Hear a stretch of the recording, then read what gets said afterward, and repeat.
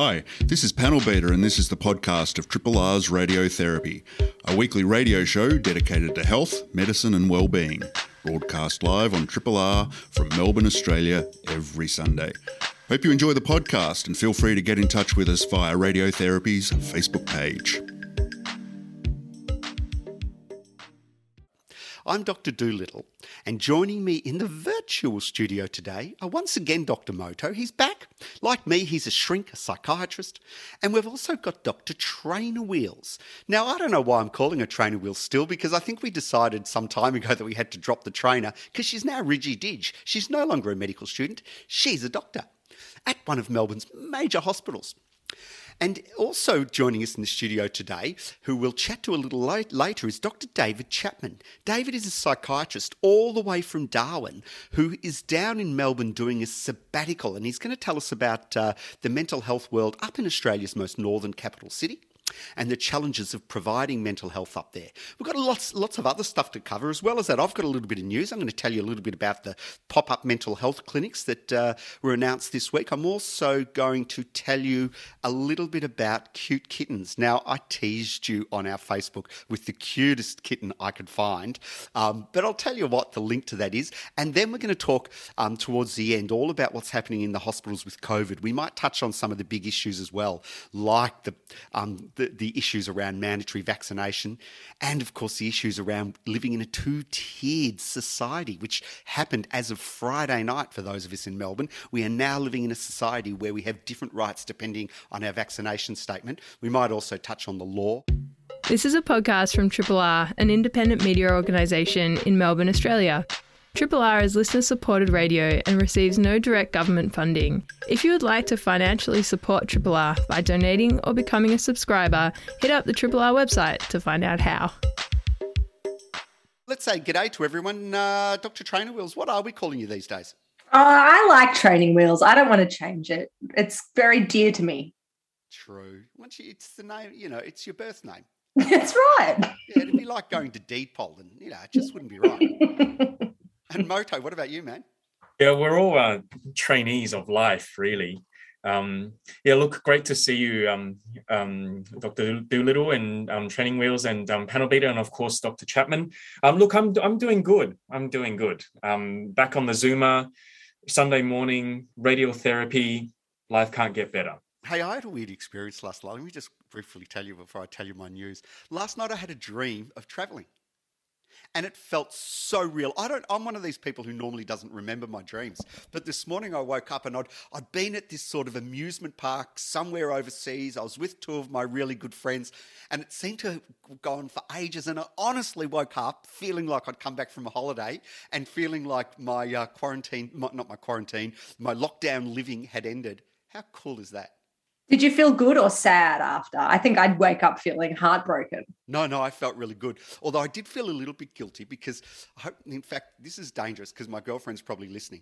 But in it, I was with two of my really good friends and I was flirting with these other women. And I woke up wondering to myself, did I cheat? Now it was just a dream holiday, but was I cheating? I've got in trouble before from my girlfriend when she's dreamed I'm cheating. And, and I've had to say, can we just establish something that this was your dream, not mine? But this time I was clearly flirting with two girls throughout the whole dream. And so I think if she's listening to the show this morning, she might have slept in. I'm in a bit of trouble, do you reckon? A bit of harmless flirting surely isn't too bad. Yeah, it was harmless. It was harmless. I was just being my usual flirtatious self. Anyway, hey, talking of things cute, is flirting cute? I don't know, it is.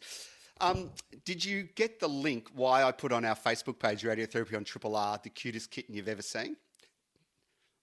Did you guys see the news too? Basically what it was there was a study that came out of the Origin, which is our youth mental health service, the famous one run by Professor Pat McGorry, Australian of the Year and all-round legend, of 96 people that they've followed for a long time, showing that those who had serological evidence of toxoplasmosis gondii, which is an infection that you catch from cats, not just cute kittens, had a 3.6 times higher chance of having schizophrenia.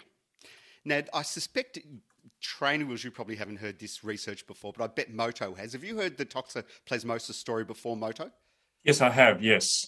Yeah, it's been going on for about a decade, but basically what it is that there's certain infection. People have been looking for pathological causes for schizophrenia for decades. They look at the size of ventricles in the brain, all sorts of other things in the brain, dopamine levels in the brain, and it's really hard to pinpoint anything that specifically points to developing psychosis. Everyone thinks psychosis is a biological illness, but to find the actual pathology has been a mystery. And one of the clues has been infections for a long time. For example, if the mum has flu in her second trimester, it's a slight increase. And Toxoplasmosis gondii, which exists in cats, has been going on, as I say, for about, or maybe even longer than a decade. And there's been all these little hints. The biggest hint is that rats who have Toxoplasmosis gondii behave in a way that's considered it's considered abnormal and a marker for psychosis. For example, cats with Toxoplasmosis gondii, you might have read in the past, they lose their ability to be scared of the smell of cat urine. So rats will walk blithely around areas with cats and risk getting caught by the cats because they lose their fear of it. It's quite fascinating. And there's been other evidence as well. But there's as many studies saying that there's no link to schizophrenia as there are studies saying that there are. So this one from Origin, because it was a long-term study, was quite interesting. Anyway, it's just another little pointer in the maze of trying to figure out the pathology of schizophrenia.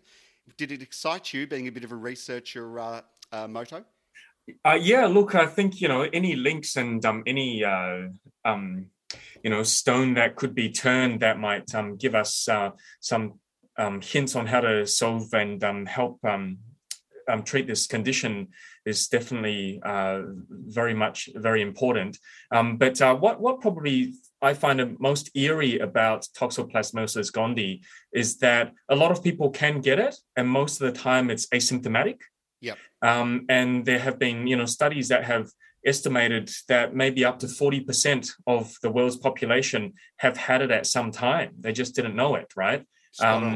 It varies from country to country, depending on country's, various factors. Some countries it's as low as 15%, and other countries it's as high as 90%. Countries that have a lot of cats and not much hygiene around their cats. But the eerie thing about Toxoplasmosis gondii and all parasites is the thought that a parasite could be living in your body, right, for all that time without you knowing about it. It's not doing any harm. It's not causing you schizophrenia, right? It's not passing through your placenta to your baby, to the developing fetus. But it's just there, just, watching Netflix with you, just having breakfast with you, enjoying the smashed avo that you're feeding it. Isn't that an eerie thought? See, sorry, Trainer Wheels, go ahead. I just said gross. See, that doesn't bother me in the slightest because we've known about the gut biome. So, our gut biome has more cells than we have human cells. So your body actually exists of, if it's number by number, you are more non-human than you are human. So you have more virus particles and bacteria particles and everything in your gut biome than you do human cells. So, we're not, this idea of us being these, individual humans is an absolute nonsense. We're a collection of a whole lot of different cells and DNA and RNA and whatnot. It doesn't bother me at all. I love the fact that when I subscribe to all of these streaming services, I'm subscribing on behalf of a whole lot of different organisms. I just wish I could get a vote from the various bacteria. What are we going to watch tonight? Are we going to watch an episode of Bosch or are we going to watch an old episode of West Wing? It should be a vote. Anyway, let me also tell you a quick bit of news because I don't want to drag us on too long with strange existences that we all live. The other thing you might have read about in the last week is the pop-up mental health clinics. Now, just to give you some background. So the Victorian government is spending $22 million on 20 pop-up mental health clinics across Victoria with 90 dedicated clinicians. This is on top of the $225 million they've already allocated to pandemic-related mental health, and of course on top of the $7 billion that they've allocated through the Royal Commission. And it includes a program to support parenting. And the gist of it is that, we've all heard about the Royal Commission into Victoria's mental health system and the billions that are flowing from it. But all of the Royal Commission stuff is essentially medium to long-term improvements. And of course, the pandemic has raised all these issues about the shadow pandemic of mental health. And it's another response from the Victorian government to try and fix things up. I thought it was pretty damn good. What did you guys think? Who wants to go first? Let me see a hand. Moto. Yeah, look, great initiative. There's certainly a lot of people struggling out there, and sometimes what I see, at least, the most tricky part for a lot of people is drawing that distinction between, a normal sense of uncertainty and anxiety, given the world that we're living in, versus whether this is the developing traits of a mental illness or disorder that might continue to linger and affect people. So I think it's a really good initiative. Yeah, no, it is good. And I love the fact that there's actually bums on seats, as in the 90 dedicated clinicians, because a lot of the things that we've seen lately have been all these improvements to structures and improvements to websites and improvements to what do you call those support services like Lifeline and Beyond Blue, the telephone support services. And they're all fantastic, but they're not actually clinical bums on seats. They're not psychologists sitting in chairs talking to people, or psychiatrists assessing people, or social workers doing assessments. They're not clinical bums on seats. And what we need more than anything we know is clinical bums on seats. All those other things are fantastic and we need those too. But unless we, when we open the door to people and we answer the phone and we talk to them about their distress and we say they should get some help, we need somewhere for them to actually get them some help. So hats off to the government once again, Jess. Training wheels. What's the story, Doolittle? How do people access these pop-up clinics? Do you need a mental health care plan, or do you just rock up, or how does it work? Brilliant question. 1300 number. So what they are is it's going to be a central number. So you ring the 1300 number, and then what the government's doing is they've employed a whole lot of community services. So they're contracting community services to provide the actual services. So you'll go to the 1300 number, and that'll pass you onto a community service that's actually employed 2 new psychologists in your particular area, and they will provide the actual support. You're listening to a Triple R podcast. Discover more podcasts from Triple R exploring science, technology, food, books, social issues, politics and more. To listen, hit up the Triple R website or your favourite podcast platform. Dr. Moto has invited a special guest all the way from Darwin to join us this morning. Over to you, Moto. Thank you very much, Doolittle. It's my great pleasure to introduce our guest today, Dr. David Chapman, consultant psychiatrist from Darwin in the Northern Territory. Dr. Chapman is the Director of Psychiatry Training for the whole of the Northern Territory, and he's also the Northern Territory representative for the Faculty of Adult Psychiatry at the Royal Australian New Zealand College of Psychiatrists, as well as the NT Rep for the ADHD network at the College of Psychiatrists. Good morning, David, and thank you for joining us on the show today. Thank you, and good morning to everybody. David, look, thank you so much for coming on the show today. Just by way of explanation to the audience,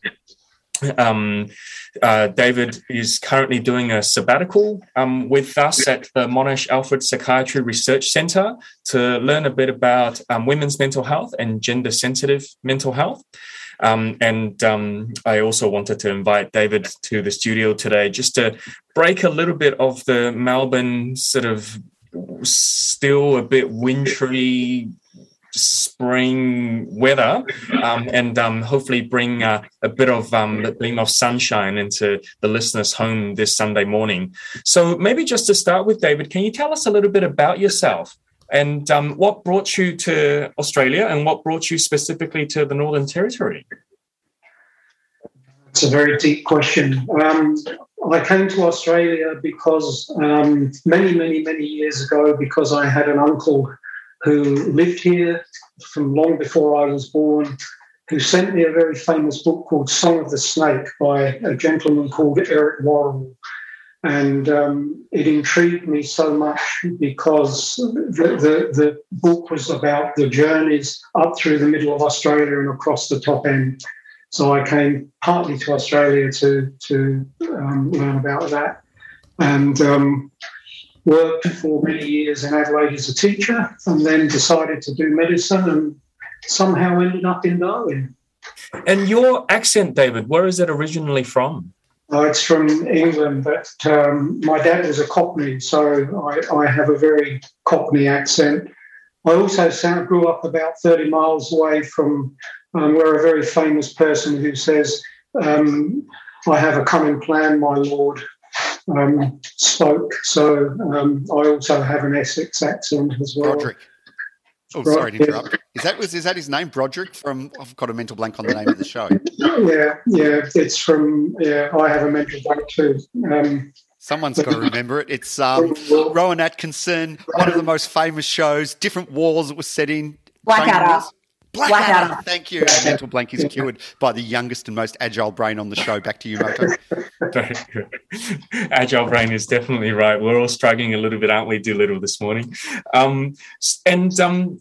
David, so what distinct aspects of practicing psychiatry and coordinating psychiatry training in Darwin do you find the most rewarding that's still keeping you there? It's a very, very small jurisdiction, as everybody probably knows, and our mental health services are very small, and we don't have a lot of specialised areas. So we don't have psychiatry or neuropsychiatry. So the mental health services field an enormously wide range of presentations. Some of them are extremely complex, and so that makes it very, very interesting. We all work in very small teams, and so we have that joy and pleasure of working with a group of talented clinicians that we get on with. So I think that's why I enjoy working there. And Darwin itself is a lovely place. David, I was up in Darwin myself recently doing a sabbatical, the opposite to you. I was up in sunny Darwin. And I tell you what, the thing that impressed me a lot, although it doesn't fix your staff problem, is the massive infrastructure. And it struck me that Darwin, considering the size of the population, it's got an amazing hospital, an amazing cancer centre, the local government infrastructure, the parks, the bike tracks, everything, is quite amazing. I suspect because it's supporting so much of the top of Australia in terms of various stuff. But it doesn't help you with the recruitment drive, does it? You still, whilst the hospital's amazing, it's got all this stuff, this great stuff. I guess the biggest challenge is human resources and then covering the broad area. Is that your impression? It comes and goes. So some years the recruitment's much better than others, but by and large, probably all the health services have difficulty in getting people. It's not just getting them; it's getting them to come and stay long enough to return the investment in training them, orientating them. That's one of our big problems, is a constant churn. Psychiatry training, we've been very, very fortunate. My predecessor, Dr. Anne Patton, who was the director of training, set things in place, and we have had a great deal of success in attracting trainee psychiatrists. So we're just fortunate, but in other areas, it's very difficult. And what have you found to be helpful, David, in terms of actually retaining staff in Darwin? It might be medical staff, it might be psychiatry trainees, or it might be just healthcare staff in general, because I know this is an issue that the government contends with perennially, pretty much, and just a little bit closer to home, in the Metro Hospital where I work in Melbourne, one of our advanced trainees who's about to graduate and become a full-fledged psychiatrist, she's a bonded medical graduate. What that means is prior to starting medical school, they undertake to do some work in a regional area of need after they've attained their necessary qualifications, whether that's in general practice or in a area of specialty. So she's looking forward to, she secured a contract in Far North Queensland, and she's looking forward to make that life transition. So this is something that's very recent on my mind. But what have you found to have worked in attracting and retaining people? I think the short, simple answer is word of mouth, providing a context in which people feel valued, rewarded and welcomed. It has to be said that Darwin is a very friendly place, has to be, because a lot of people there, their families are many, many thousands of kilometres away, and it can be very lonely. So we tend to be a very social bunch. That helps because it makes people feel as though they're part of the local community. The territory is also very generous. We give very good pay structures. We have a lot of leave. We have extra leave over and above the rest of the country. We have more. Hang on, just stopping you there. How much are we talking? How much leave? In the public health services, we get an extra 2 weeks over and above the normal 4 weeks annual leave.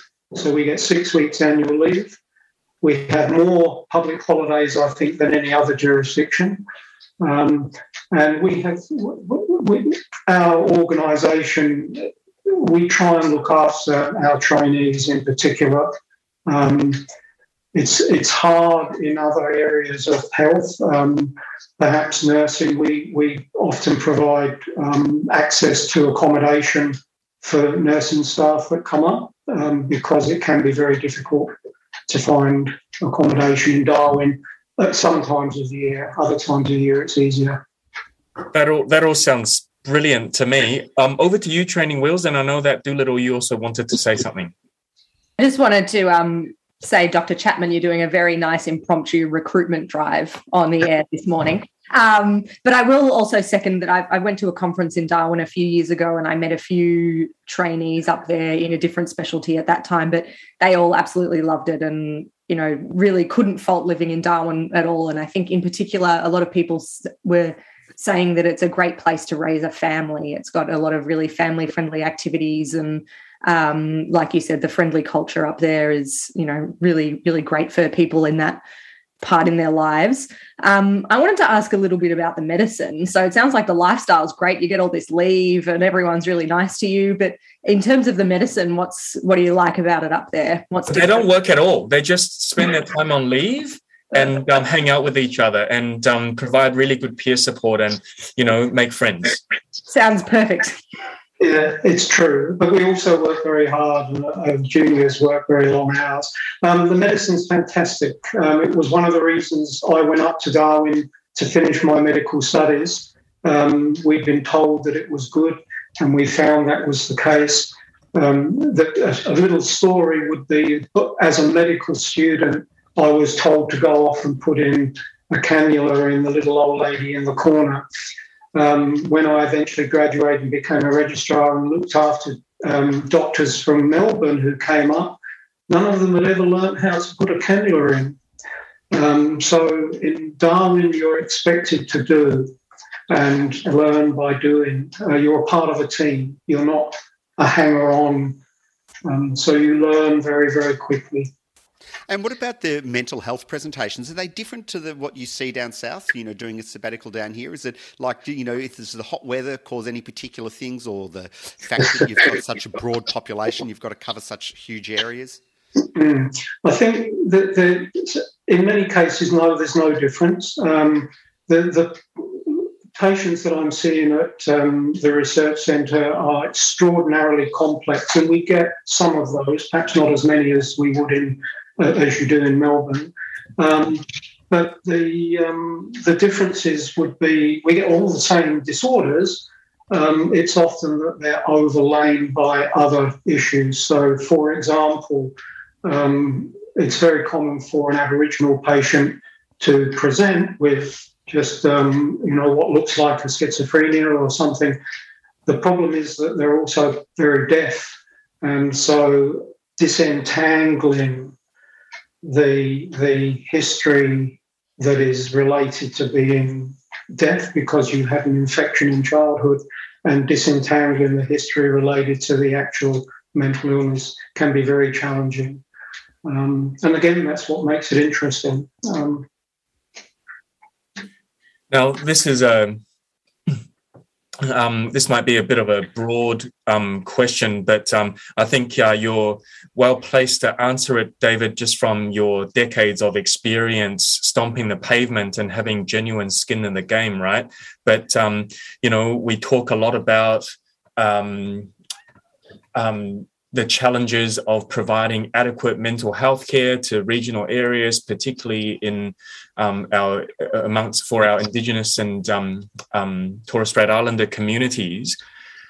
With your experience as a clinician, what singular or what ingredient or what can be done to actually make a meaningful impact in this space? I know it's a challenging question to ask, but complete blue sky view, what do you think, drawing from your experience, what would have helped in all these years? If I can start by saying the Northern Territory is as big as France, Germany and Spain combined.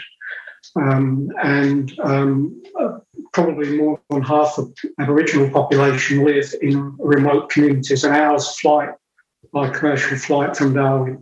So there is to pinch a phrase, the tyranny of distance. The problem is providing what the Indigenous communities want. We unfortunately don't necessarily listen enough to what they have to say, and we don't necessarily train the people that will live and work within those remote communities. So where there are mental health workers, Aboriginal mental health workers in the communities, services are much better provided than where they're not. So I think a lot of it is acknowledging the culture. A lot of it is acknowledging distance. A lot of it is trying to train up Aboriginal people to treat their own people because they understand far better than we do. Try as we might, it is difficult to work within a culture. That's a really fascinating insight, David, and certainly gives us plenty of food for thought. But you raise a very good point, having that cultural grounding in the clinicians trying to intervene or trying to make a difference certainly does make plenty of good sense to me. This is a podcast from Triple R, an independent media organisation in Melbourne, Australia. Triple R is listener-supported radio and receives no direct government funding. If you would like to financially support Triple R by donating or becoming a subscriber, hit up rrr.org.au to find out how. We're going to spend the rest of the show talking about a few things to do with the old COVID. You might have heard of it. A little infection going around, driving the whole world crazy, keeping us in lockdown, except for those moments when we have dreams that we're travelling and maybe misbehaving. By the way, the roadmap comes out today. Now, I'm not going to talk about it because I haven't seen it yet, and I don't think it's announced yet, normally announced about midday.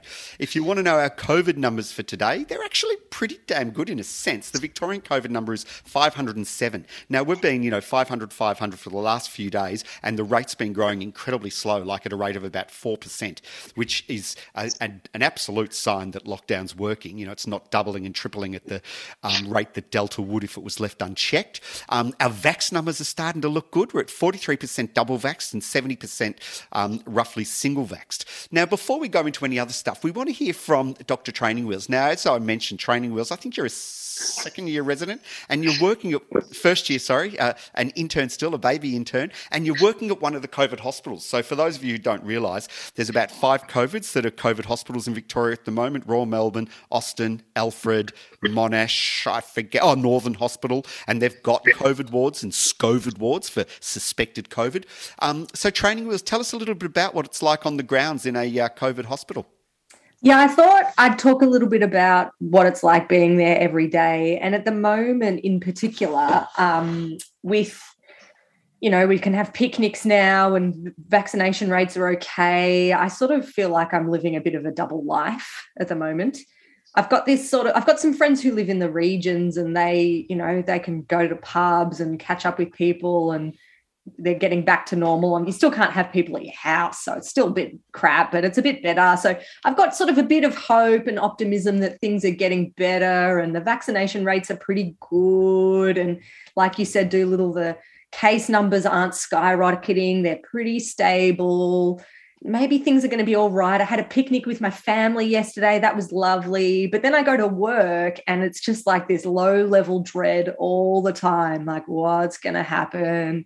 This is going to last a long time. I'm not on a COVID ward myself at the moment, but a lot of my colleagues are getting redeployed. We've got 2 dedicated COVID wards now and a dedicated COVID ICU pod. And we're wearing our N95 masks and our face shields all the time. And yes, things are looking okay compared with how bad they could be, but we do know that unvaccinated people are still getting very sick with this. And if case numbers aren't going to go backwards, probably, they might be stable for a while, they might not skyrocket, but we know we're not going for COVID 0 anymore. So I do just have this low-level dread of the next few weeks and months and maybe even a year or so in the hospital is going to be hard work. Even if things are getting back to normal outside the hospital in our social lives and things, it's, I'm sort of living this dichotomous life at the moment. What about you, Moto and Doolittle? How are you feeling about it? Moto? Yeah, look, such a, great point, Jess. And, it is tricky to be living in these uncertain times that just sort of drags on a little bit. But I just feel it'd be remiss of me to not give another massive shout out to all the people who are on the front line, who are, staffing the hospitals and putting in the long hours and, caring for the patients. As you know, I also work at one of the 5 designated COVID hospitals in Melbourne, and I was on call the last weekend. And I had to see a patient as a psychiatrist. I had to assess a patient who was suspected COVID. And I'm just astounded by how well the hospital coordinated and demarcated and quarantined a ward specifically for COVID and suspected COVID patients. So, practically what it meant was, I had to see this person. There was a number to call, which was the nurse in charge.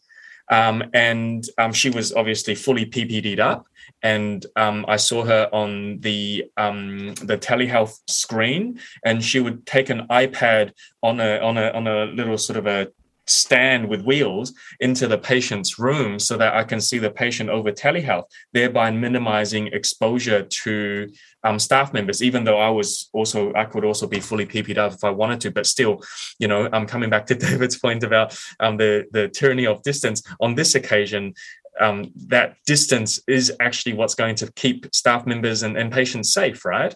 And I was talking to the nurse in charge. Again, this was last weekend. And I asked, if some patients they might not tolerate, or they might not have the cognitive capacity to engage in an assessment over telehealth, what happens then? And, they've got sort of designated red zones and green zones on the ward, all trying to just create that barrier and create that distance between staff members and patients. And I just thought, man, the amount of work that's gone into this and the amount of planning and double checking, triple checking is just astounding. So good work to all of you out there, including ourselves, I suppose, but good work to all of you out there who are just putting in all the hard yards and looking after patients. Moto, though, of course, we can still assess patients face-to-face as psychiatrists. We can dress in PPE just as well as anyone, and we've been doing it for decades. I've worked in infectious diseases for 20 years as a consultation liaison psychiatrist, and I regularly had to do the full gear for the TB patients, for example. So you had to be fully gowned and fully everythinged, and in you go and you do your assessments. This was, of course, in the days before we had all the options. And I'm like, for my service, I also purchased some iPads, and we've got various options to do telehealth, that if it's easy. But if it's not the best clinical solution, then we just don all our gear and we'll go and see the patients with COVID regardless, just like any doctor, just like the physicians, we can dress up too.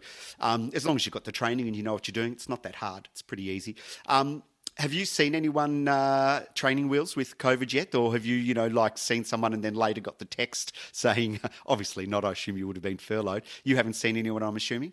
No confirmed cases. I did have one instance with a patient that we saw. We were wearing N95 masks, but I forgot to wear my face shield that encounter. And For about people who are at home on their radio, Training Wheels was just putting on her embarrassed look with her hand over him. I know I'll get in trouble. I've done it too. And we found it is very uncomfortable and it gets all foggy. And look, I know I shouldn't complain, but it is not fun. We saw this patient and we spent quite a long time with her, and I'm on a surgical specialty at the moment that's very much up in people's faces and in their mouths, and a lot of aerosol generation happens. And about half an hour after we saw her, she got notified that she was a tier 1 contact.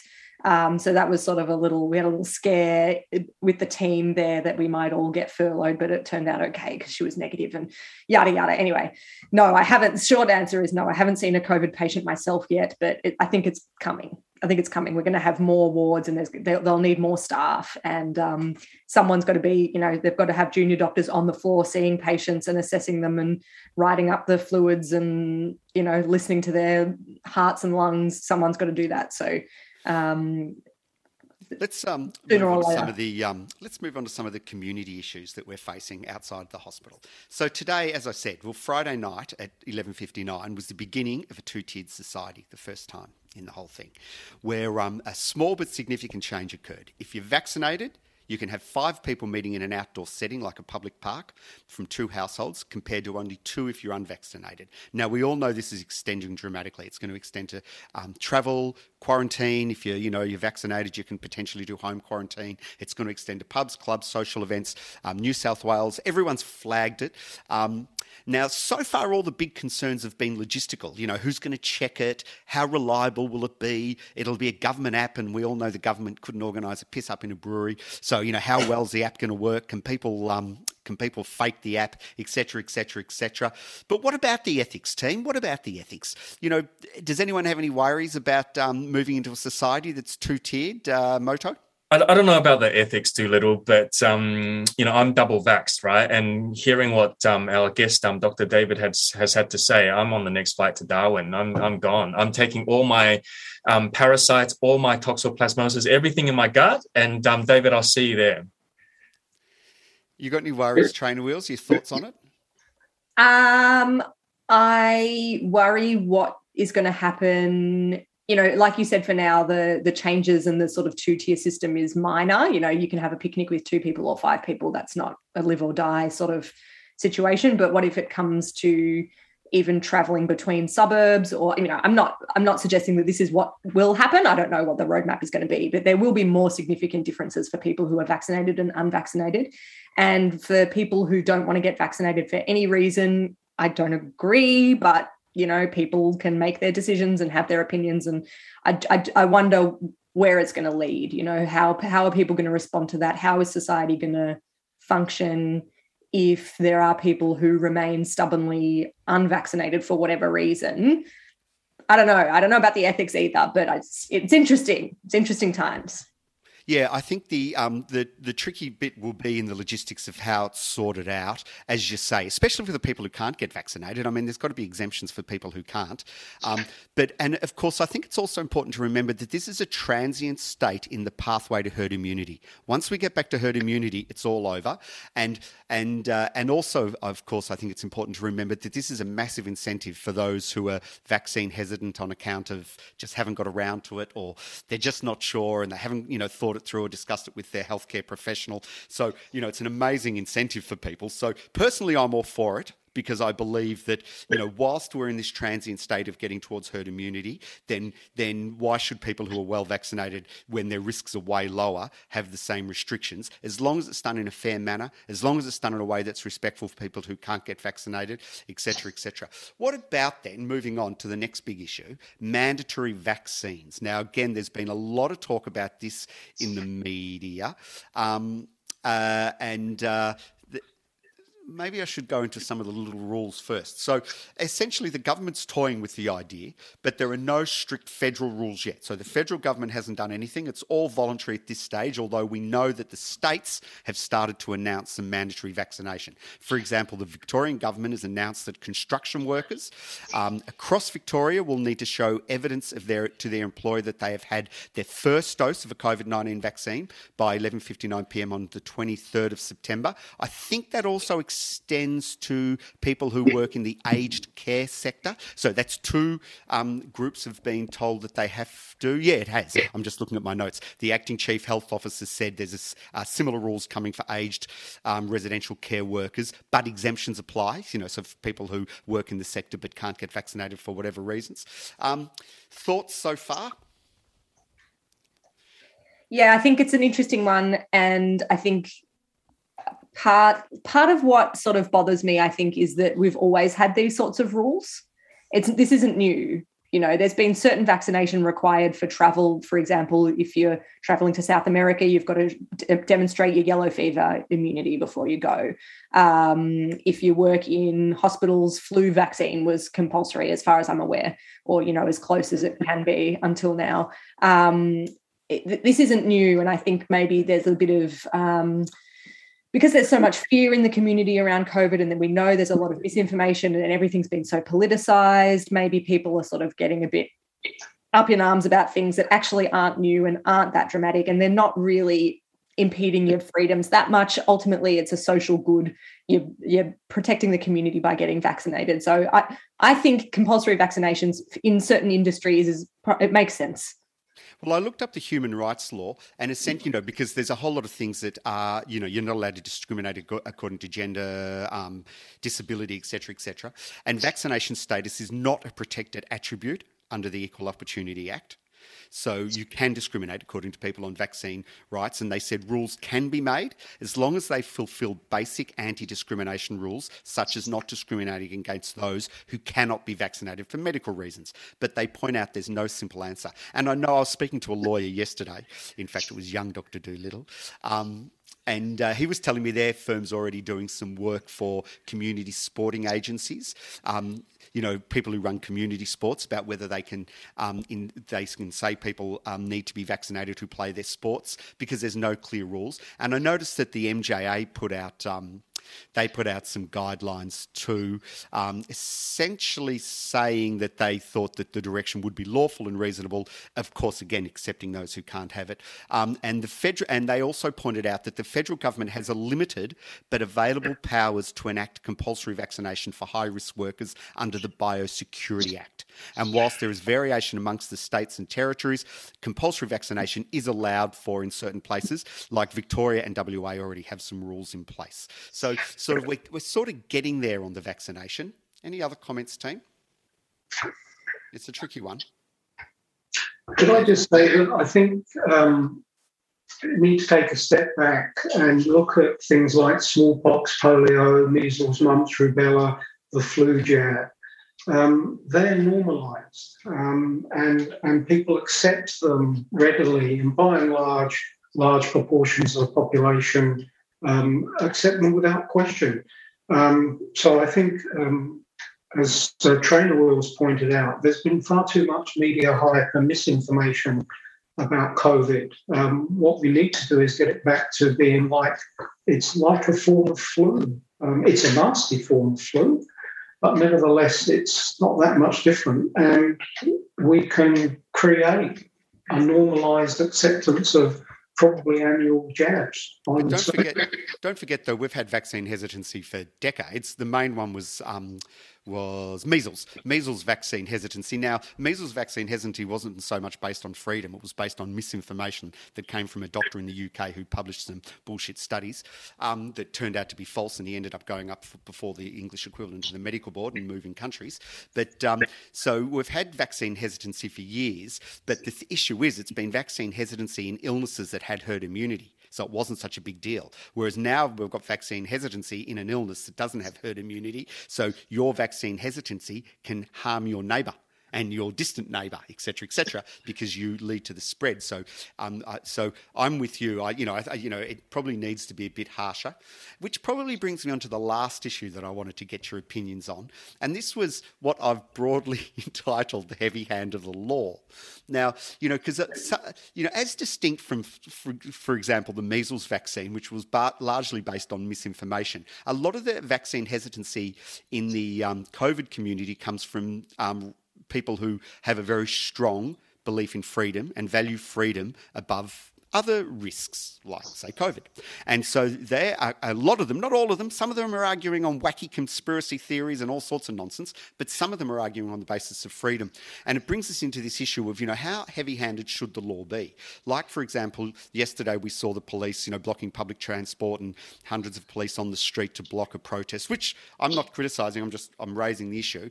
But I'd also like to link it to an article I read 2 weeks ago about the use of QR codes. And it was an article about how a number of state police across Australia have accessed QR code data to solve crimes when the QR code data was purely supposed to be used. And prior to the QR code coming in, we were absolutely promised. There was a lot of digital, lawyer experts talking about how the big risk was that the police would start to use this health data for other reasons. And, we had this little article. It hardly got much coverage, but, we did, there have been police, including in Victoria, but also Queensland, WA, who are accessing QR data to solve crimes instead of for its health consequences. Training Wheels? I think when, if we look back to, say, 9/11 and the war on terror, when there's a huge kind of global event that's happening and it captures everyone's imagination and everyone's terrified, it can be easy for governments and police to increase their powers in a kind of subversive way. And we know since 9/11, things like our privacy has been eroded significantly. And it was easy for governments to justify it at the time because, it's the war on terror and this is what we have to do to prevent terrorism. Similarly, during COVID, I think, the reach of the police and the government in terms of restricting people's movements and rights has changed significantly, I think it's fair to say, over this time.